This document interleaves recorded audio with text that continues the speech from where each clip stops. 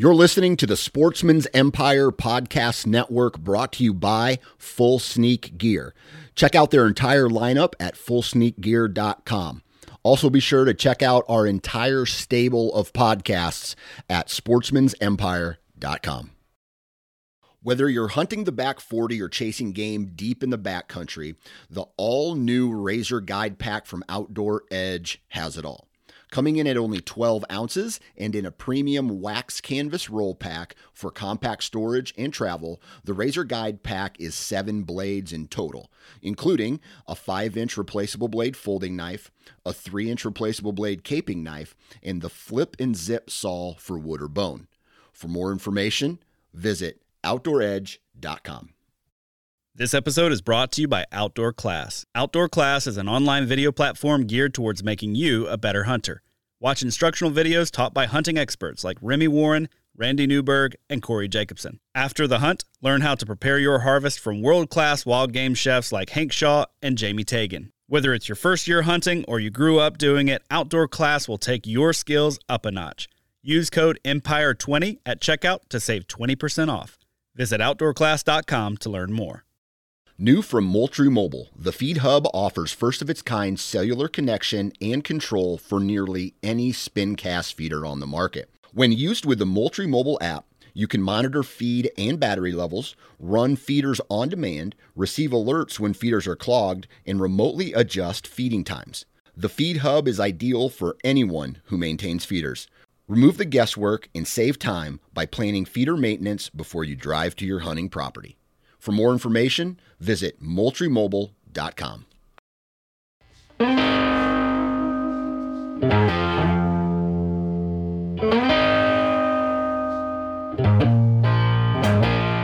Ladies and gentlemen, welcome to another episode of the Hunting Gear Podcast. I'm your host, Dan Johnson, and today we're going to be joined by Chad Sylvester of Exodus Trail Cameras, Exodus Outdoor Gear.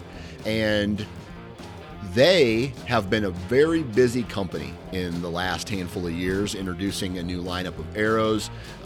They've introduced some new cell camera to their lineup, and we talk about all that today. But what I like about this company is at the very beginning, when I talked to Chad, the very beginning, all those years ago, it was like 2014, 15, 16, something like that. The name of the company was Exodus Outdoor Gear, not Exodus Trail Cameras. And they've predominantly been a trail camera company for several years, up until last year when they introduced their arrows. And so we talk about that. We talk about business growth in general. We talk about the marketplace. We talk about cell cams specifically. And we also have that conversation that's a really hot topic right now. I wanted to hear Chad's opinion of what makes fair chase, and if there's any type of crossover, like is there a gray area with cell cams, live feeds, and the fair chase method of hunting? So it's a very good conversation. Love having Chad on. He's really knowledgeable about the hunting industry in general, specifically his little area that he lives in. So huge shout out to Chad for taking time out of his day to hop on.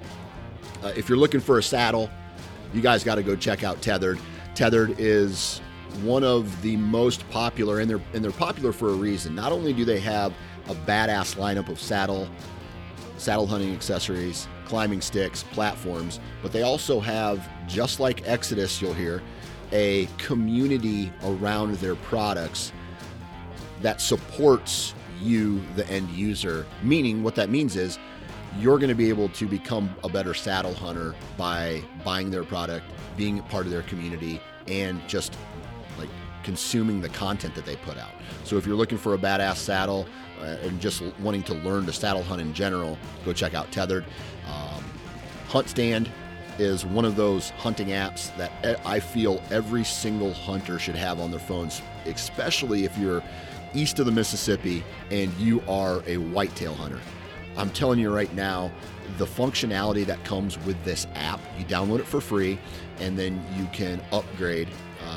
You can upgrade to their, I guess they would call it a pro level or an elite level membership. That is dirt cheap compared to all the other brands, all the other hunting, quote unquote, hunting apps that are currently on the market. With that, then you get so much functionality. Again, more than any product on the market. And then outside of that, they just have the best they have the best functionality, period.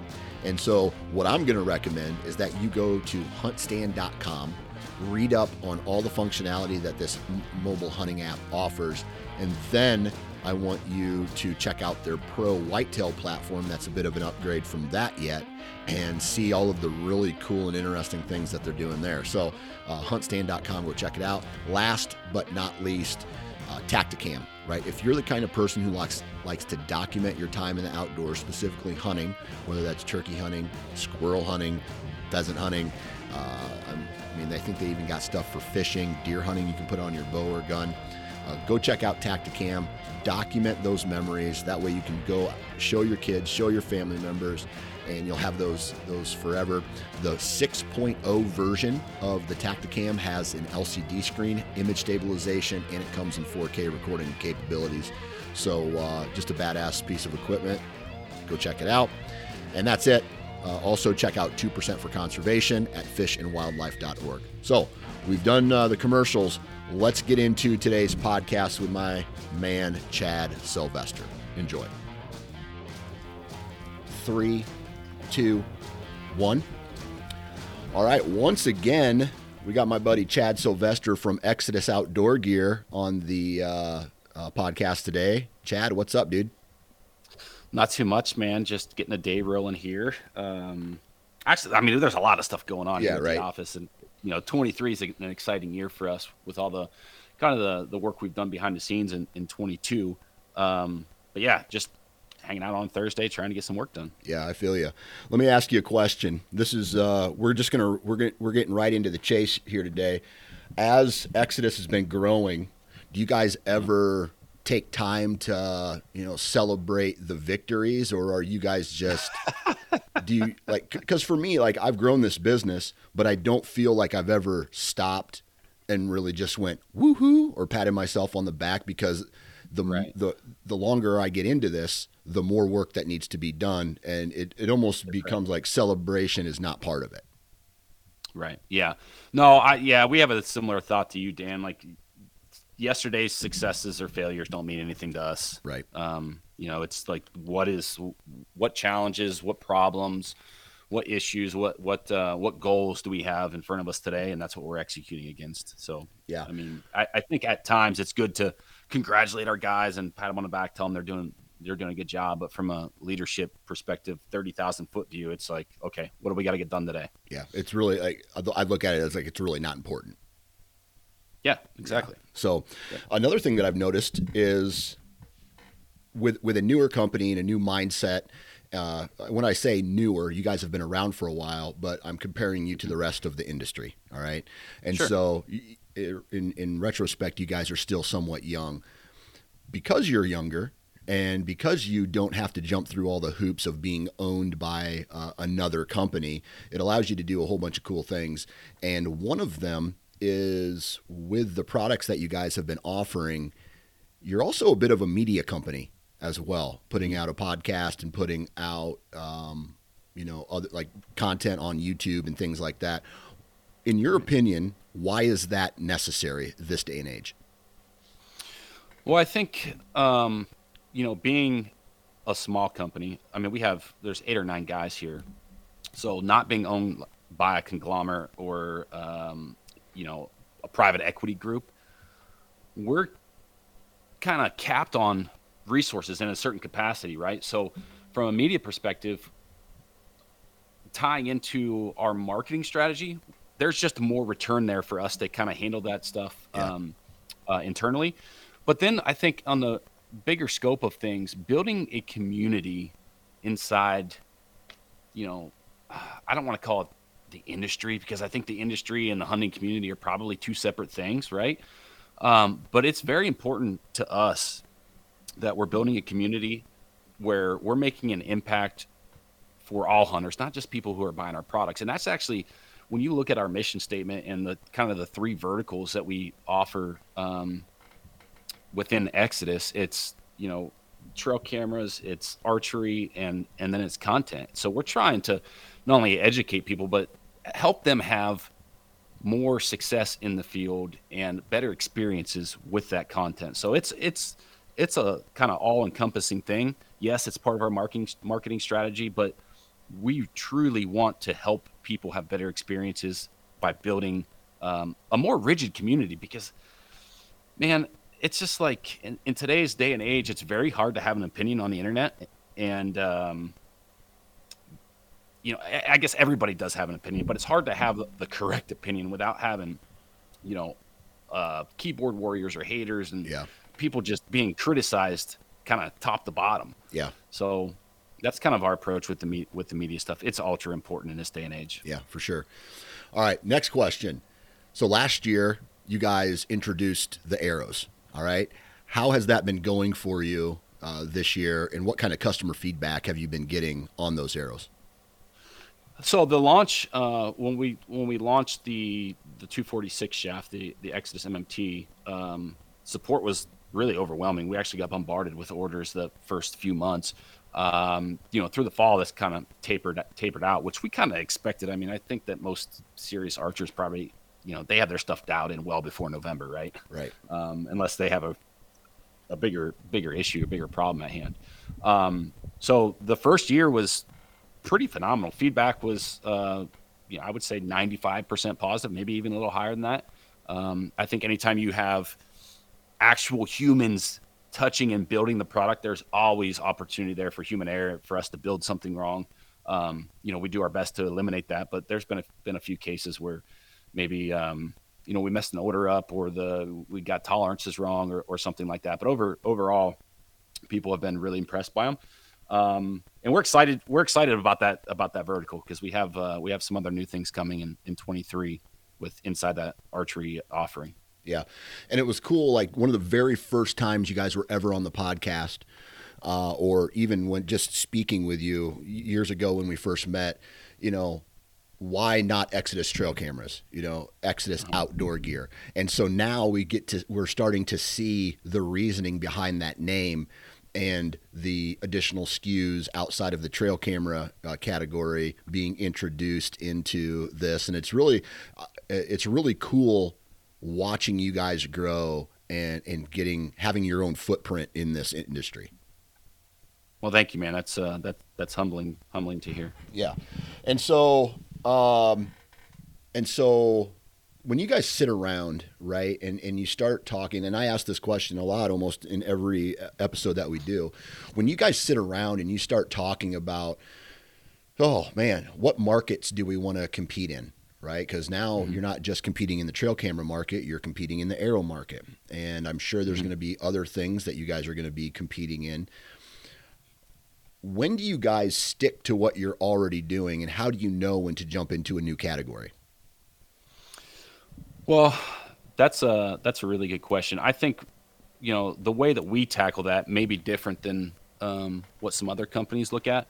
But for us, we try to identify like what problems we have as consumers, because yes, we're in the industry, yes, we're business owners, but we're also using other products from other companies within the space. And if at any point in time we get to a spot where we have a problem that we've kind of identified as consumers or end users, and we don't feel like there is a good solution for that issue or for that problem, I think that's when we go down that rabbit hole of exploring other product categories and other market opportunities.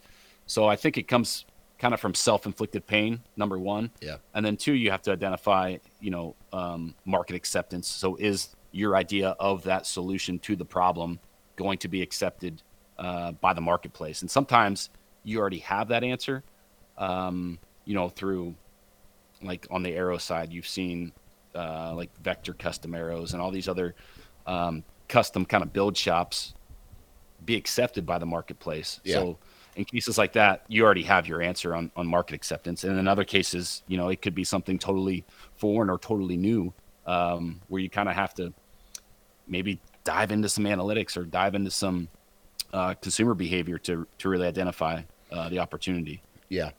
And so when we sit here, I want to elaborate on what you just said, and that was solve a problem, right? Mm-hmm. And so I want you to be more clear on this, because solving a problem, in my opinion, well, I'll just say this. I went to the ATA show this year, and mm-hmm. you just notice that everybody now is trying to get some kind of hold on the saddle market. Okay. And so they're not necessarily solving any type of problem. They're just introducing their own version of that product into the market to gain market share. So is it always about solving a problem, or is it at some point just about, hey, we can do this. Let's see if we can do it. I'm sure that there's I mean, to your point, companies are doing that. Mm-hmm. I mean, when they see a growing marketplace, and I guess we could kind of spin that into trail cameras over the last 4 or 5 years, that has been an emerging marketplace. And you've seen all these companies kind of go overseas and white label cameras and start selling on Amazon and trying to build a business, and not really, to your point, solve any problems. But for us to dive into a different marketplace, we need to be able to understand what people are looking for. And from us, because we all hunt here and we're very passionate about that, typically when we're experiencing those problems firsthand before we get to a place where we're kind of identifying the market opportunities. So I think it goes, to your point, both ways. I think there's a place to solve problems, and then there's also companies that are looking at this as, you know, how can we grow our valuation of the company? How can we grow revenue by kind of offering their own versions of products? And again, there's nothing wrong with that, because I think once you build a culture within like the depth of your customer base, there are people that will buy X product from X brand, regardless if it's the same as the same product as Y brand. Right. So there's, you know, it's multifaceted, I think. Yeah. All right. So it sounds like everything's going good with the arrows. You mentioned you mentioned a little teaser there about, you know, new stuff coming out there. Are we going to be seeing an expansion of SKUs available for your custom built arrows in 2023? That's correct. Yeah. Okay. All right. Can you elaborate on that anymore? Well, yeah, I think so. We have a 204 shaft coming. The timeline on that is April. We just actually next week we have our first production samples coming in of that shaft. So that will be released in April, and then later towards summer there'll be a third offering there. Yeah, it's probably a little too early to mention anything on that front. Gotcha. Okay. All right. Let's get to this new cell cam. All right. The Rival, right? Yes, sir. So you guys have the render already. And so let me ask you this. When you already have a render, the render out, why are you introducing another cell cam? And it, you know, there's a lot of differences there, but why a different version of something that you already have? So I think the biggest reason is to hit a different price point in the marketplace. You know, through our content, we get a lot of feedback on our product offerings, the way that they work, and there's so many people kind of bought into Exodus and bought into our mission. They believe in our brand. They believe in us as people, but they can't quite afford to run, you know, a $300 cell camera at volume. And we're seeing consumer behavior kind of follow that trend of people wanting to run cell cameras in volume. So we kind of looked at that, and then we went back several years with what we did with kind of our first and second camera that we built, being kind of a flagship model. Standard SD card camera retailing for over $200. And then the product offering that we came to market with, I think it was in 18 or 19, I can't quite remember, but the Exodus Trek, which was just a very simplified version of, or a variant of an SD card camera. So when we looked at that model, that met a certain demand in the marketplace. And we're starting to see consumer behavior follow that trend of guys wanting to buy less expensive cameras, less expensive cell cameras to run them at volume. We knew we needed to kind of fill that void in our product offering because we didn't have it. Yeah.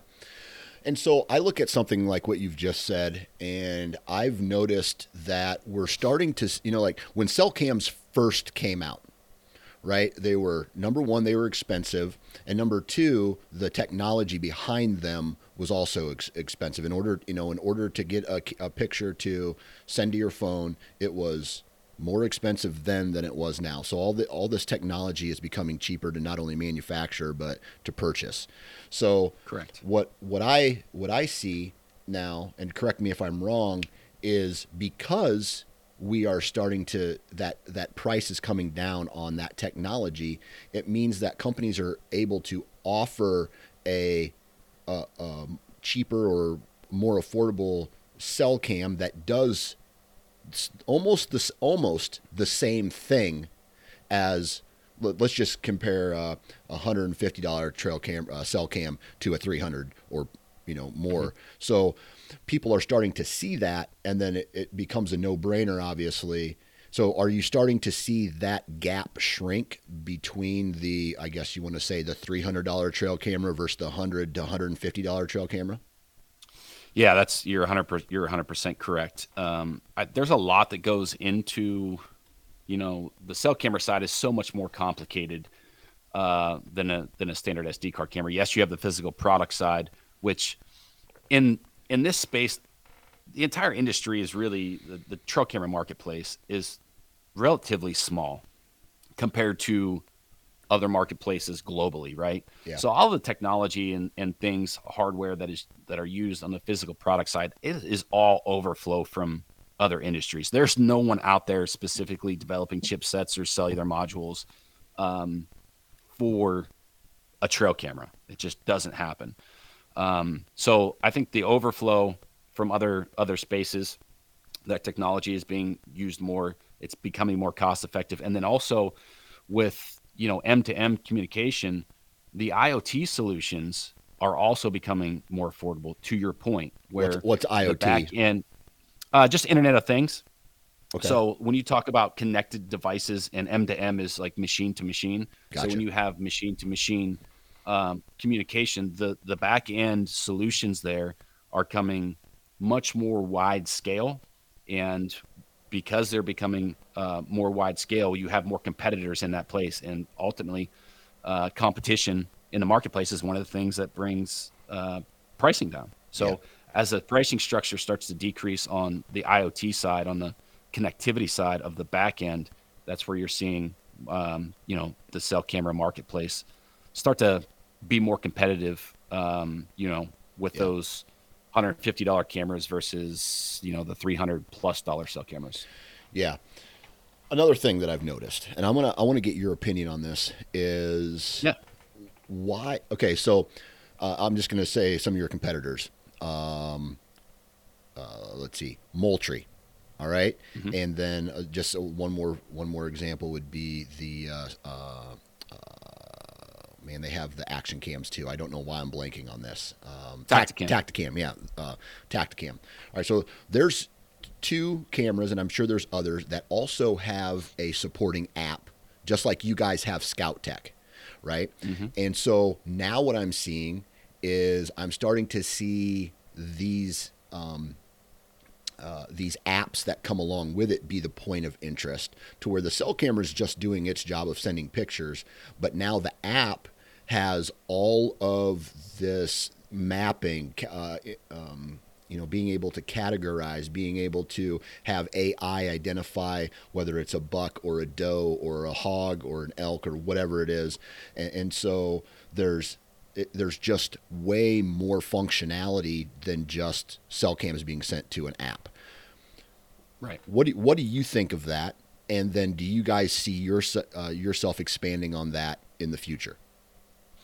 Yeah, I think to your point, the physical product is one thing, and the idea behind buying a reliable cell camera is just setting the thing up in the field with proper power and letting it do its job. And the real product offering, the real value is within the app. I mean, harnessing and being able to have that data and control, remote management kind of at your fingertips, that is the product. That is the actual experience that the consumer or end user ultimately is having. In my opinion, the app is a bigger deal than the physical product. Yeah. Because you're using the app daily. Whether you're, managing cameras, swiping through photos, or whatever the case is, you're interacting with that app 100 times more than you are the physical product. Right. All right. So to your point, there are apps out there that are there's some really, really, really good apps. And you mentioned Moultrie. In my opinion, Moultrie is probably doing the best job on, I'll call it back-end data analysis and presenting that or giving that information to the end user. Yeah. I would say Moultrie is light years ahead of everyone else at this point. But that is something we've already identified and plan to pull the trigger on that type of project here very, very, very shortly. Gotcha. Okay. So is the Trek still available? That was your more affordable camera. Are you going to be making any more of those? Discontinued. Discontinued. Okay. All right. And so why did you guys decide to discontinue this trail camera? Well, I think we discontinued both of our SD card cameras last year. So the Lift is also gone. The Lift 1 or the Lift 2 is also gone. Yes, okay. Both those cameras are now discontinued. After we sold through our inventory in 2022, we have already had these 23 releases in the works. So when we go into product development, from a certain standpoint, we only want to be able to carry maybe 4 or 5 SKUs at the most on the camera side. At the most, typically it's 3 or 4. And for us, the product needs to serve a purpose or fill a void in our offerings for us to carry it. So we're never going to offer redundant products. I think that at times we've seen, I guess this is my opinion from the outside looking in, we've seen companies, I'll just say Hawk, for example, in the early years when they were independent, you've seen them drastically grow their SKU line. And then all of a sudden they get into a financial bad spot, and then they sell out to a conglomerate. Yeah. So we never want to get to a place like that. So from one standpoint, I guess you could say it's a financial balancing act of where we're putting our resources and what inventory we're carrying. But also at the same point in time, it was time for kind of a facelift on some of our cameras. So we've gone back and reinvested in a couple different pieces of tooling. So a lot of the offerings moving forward from 2023 and beyond are going to have a different look. Yeah. And then, when you develop on the camera side, when you start developing these products, 3 or 4 years is a pretty long lifespan for digital product without kind of revamping it. I mean, when you start to spec out different chipsets and different pieces of hardware, like they may not always be available. And we ran into some of that stuff with the supply chain stuff with COVID, which has, long past now. Things have really become stabilized, but all of those kind of things kind of play a factor into discontinuing that product. Gotcha. And so right now, you guys are only offering 2 cell cameras, right? That's correct. Okay. So do you see the market shifting to all trail cameras having the ability, like as the price comes down, all cell cams having the ability to be cellular and be done with just the strictly SD card model? Well, I think the majority of the marketplace, they want to be in cell cameras. Yeah. Because of the obvious benefits. The standard SD card cameras, in my opinion, will never go away. There's guys that hunt state forests, national forests. They're in hill country. They're in places where you don't have cell service and cell cameras aren't going to work. Right. So the most expensive part about building a cell camera is the cellular module.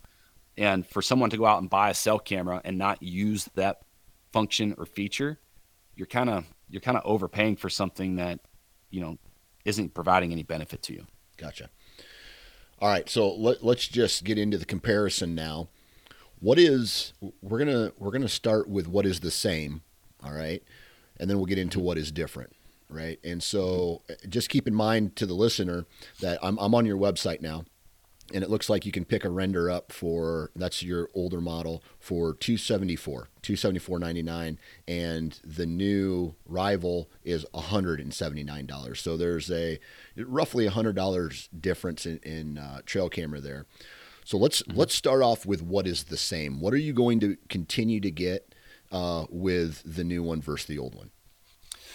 Well, the warranty is the same. The warranty and the service policies will never change with what we do on the trail camera side.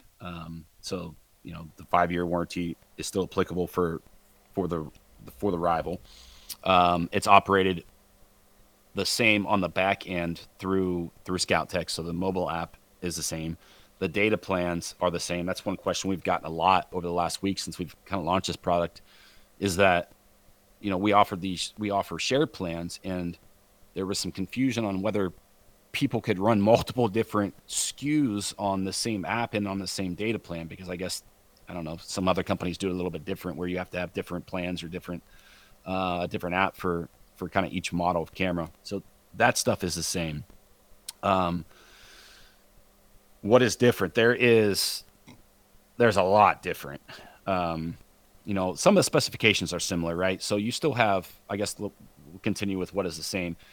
The overall function of the camera is the same. You still have the ability to, control the camera remotely. You still have the ability to all the live action calls. So the on-demand feature that's kind of our term for like the live stuff. I know a lot of people use the word live, but there's always some kind of latency or delay or buffering period there. So we don't use the term live, but the on-demand feature is still applicable in this camera, where you can change settings in just a second or two, update the firmware, over the air, do all of that stuff. Trigger speed, detection, all of that stuff is really similar to what we have in the render. But when we look at the render, when we identified we wanted to bring a cell camera to market to compete with like these $150 cameras, we looked at it like from a cellular standpoint. We have to be able to meet all of those things that we hit with the render. So all the OTA stuff, the live stuff, we had to have all that. But what absolutely was not necessary to cut out of this product to get our manufacturing costs down, because regardless of what people say, if you look at a price point, we've been in business for 8 years. We know what margins we need to carry to have a healthy business. To lower our price point, we had to lower our manufacturing costs. So when we looked at that, we stripped out anything that was not needed. We took out the LCD screen because it's not needed for this device to connect to the network. It's a nice feature to have, but it's not necessary. Yeah. The keypads aren't necessary. So we looked at those things, eliminated those. So that lowers the hardware cost a little bit. It cuts out some redundant circuitry and PCB boards. And so all of that is then like the settings then for the most part are done through the app. 100%. Okay. So this camera is very, very simplified, stripped down. It has a single on-off switch on like the onboard controls. You have a single on-off switch, and then you have a few like LED status indicators. You have one for battery life, one for connectivity, and then one for signal. And depending on what those lights are doing, it's telling you what the camera is doing essentially. Gotcha. Okay. All right. So then on this new one, and you mentioned it briefly, but I want to know why. I look at your guys' previous lineup, the Render, the Lift, the Exodus. It had a signature look that was only Like I could look at that camera and say, that is an Exodus. There's no other cameras that look like that. All right. Right. And now we are moving over to this Rival, completely different look to it. Why? Well, one of the things we looked at again to get our price point down was, when you invest in like that first housing design, it had 7 pieces of tooling, which is probably a little bit overkill. So we looked at kind of an all-encompassing perspective of how to lower our development cost, because again, regardless of what companies are telling you, if you spend $200,000 in development on a product, that is baked into the retail price. Like you have to be able to recoup that money to do the next project, right? So if we could lower our development costs, essentially we could help lower that MSRP and target that $150 price point. So when we looked at the tooling design, we knew if we could change and go to more of a traditional housing where we're using 3 pieces of tooling instead of 7, we'd be able to save some money on the manufacturing side and the development side. So we went back and again, a couple of the other cameras we're releasing have a similar look, but a different housing. There's different tooling involved. But on the Rival itself, on the back side and some of the internal, the one internal mold was an open sourced mold. So there's other companies using that mold. And what we essentially did was just invest in that one piece of tooling to change the overall look of the actual camera. Gotcha. It's still rated, an IP66 dust and water resistant rating. So it's still weatherproof. It still has all that functionality to it. Gotcha. Cool. I will say this: it does look cool. It does look cool on the outside. It's got some texture to it, and so it's cool. And I'll be honest, okay. So let me ask you this: is the render at some point going to fade away? Then that old body style. That old body style will eventually fade away. Okay. Correct. All right. So I will say this: the lift, that camo pattern, that lighter, wider camo pattern, stuck out like a sore thumb in the woods. And so when I would, when you would go looking for a trail camera, like it was noticeable. And so I felt that sometimes whenever I had a trail camera stolen, that might have had something to do with it. Now with the newer, the same pattern, but the darker imagery that you have for the render, I hadn't had that as much. But I'm really excited about this Rival because it's a solid color that matches trees really well, and I feel like it's going to go unnoticed to people, not necessarily deer, but people. Right. Yeah, you hit the nail on the head there. I think, again, with the water transfer patterns, you have, you can put UV protectant or UV coatings on them, but eventually, when you're running these things outside, they are going to end up fading. And that was one of the things that we've ran into over the last 8 years is, that water transfer pattern not holding up to UV exposure, weather exposure. Yeah. And also, again, like that's an extra $1 or $1.50 on the manufacturing side.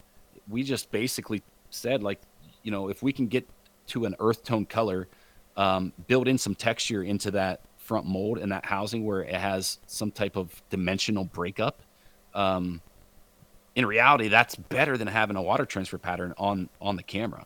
And that was feedback from consumers.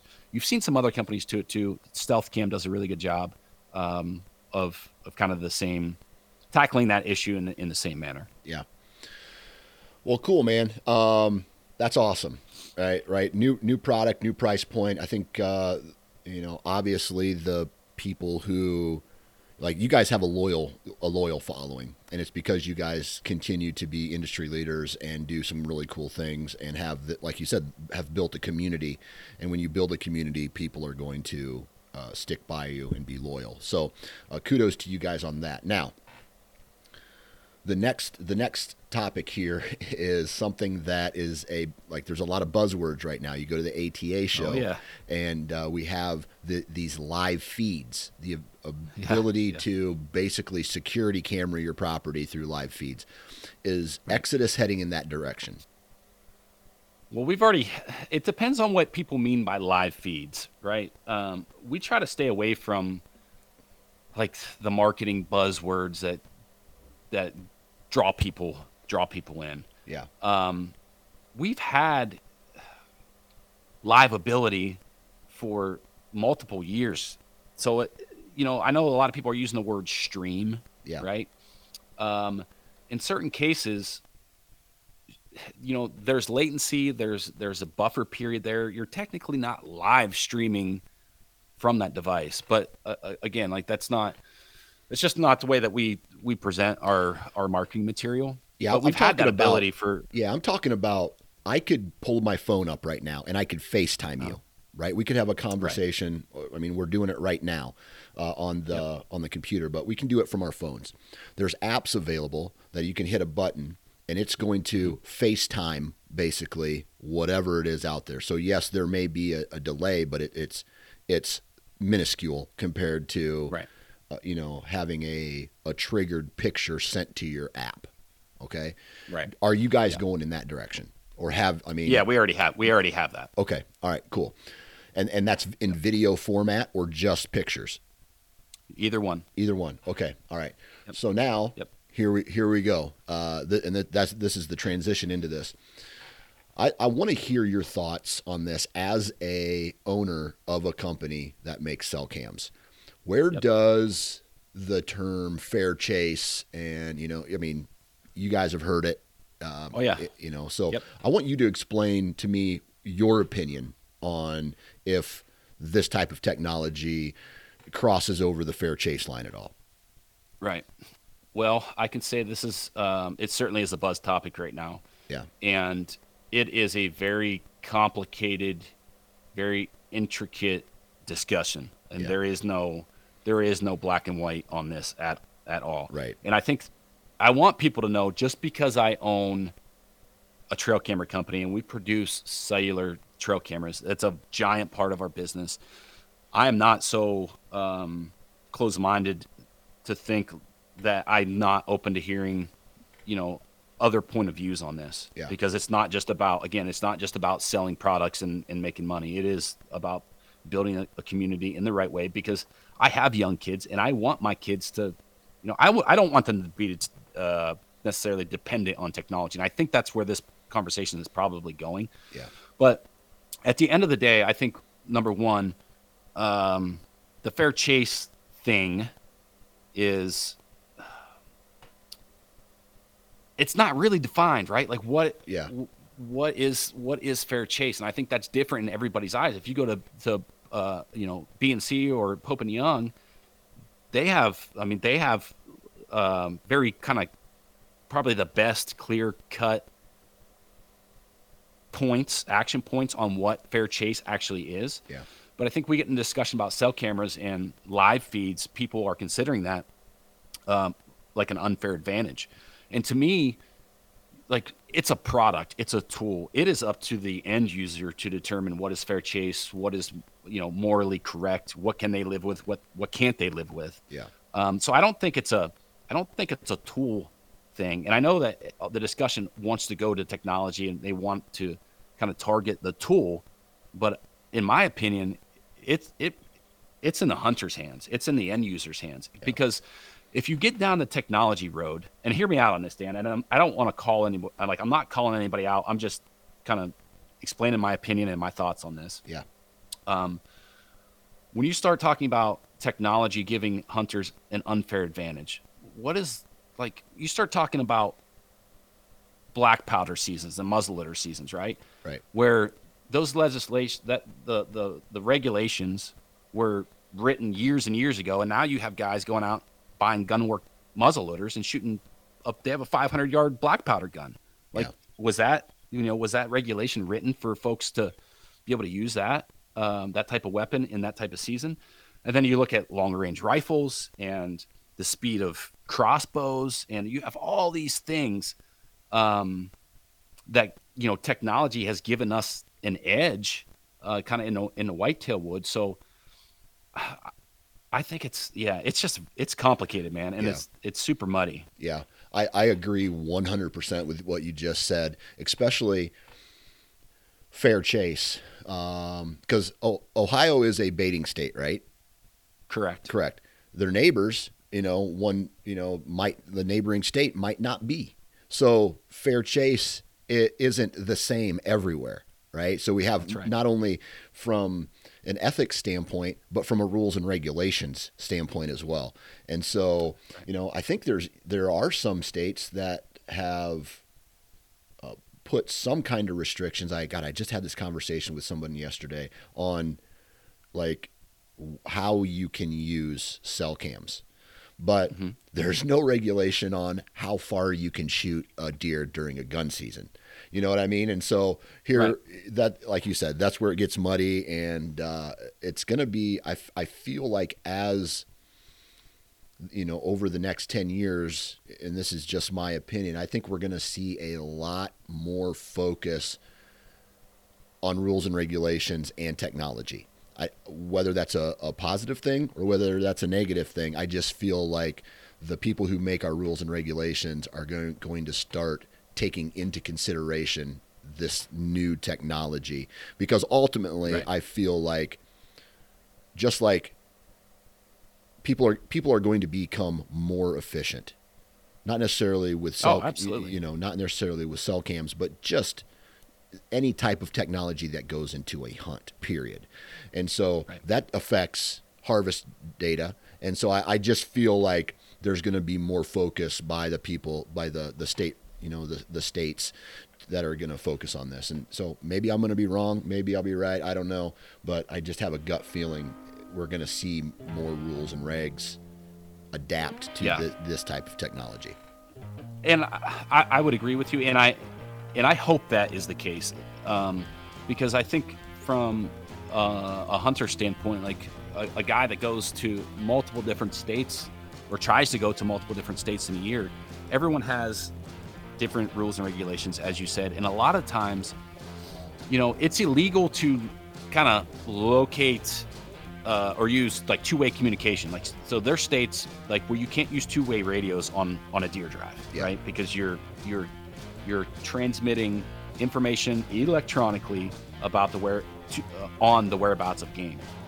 But yet you could have two guys, and I know this happens, I've done it, and it's illegal in some states, but you could be sitting on the same farm, maybe you and a buddy are hunting it during the rut, and one guy sees a buck come through and it's like headed towards the other guy, and immediately the guy's on his phone texting. Like, there's no difference. It's the same. Exactly. There is no difference. So I think again, it's a very complicated, intricate discussions, but I think some state intervention on making some of these regulations less gray it's needed, and I think it's going to be beneficial for everyone kind of moving forward. Absolutely. Well, hey, Chad, man, I really appreciate you taking time out of your day to hop on and school us to the new happenings over there at Exodus, man. ExodusOutdoorGear.com. Go check out their cameras. Go check out some of the content that they're putting out on YouTube and their podcast. Anything else that we need to know about Exodus before I cut you loose? No, anything that anybody needs to know, they could find us, just find us on the internet, ExodusOutdoorGear.com. Perfect, man. Chad, man, appreciate your time. Thanks, Dan.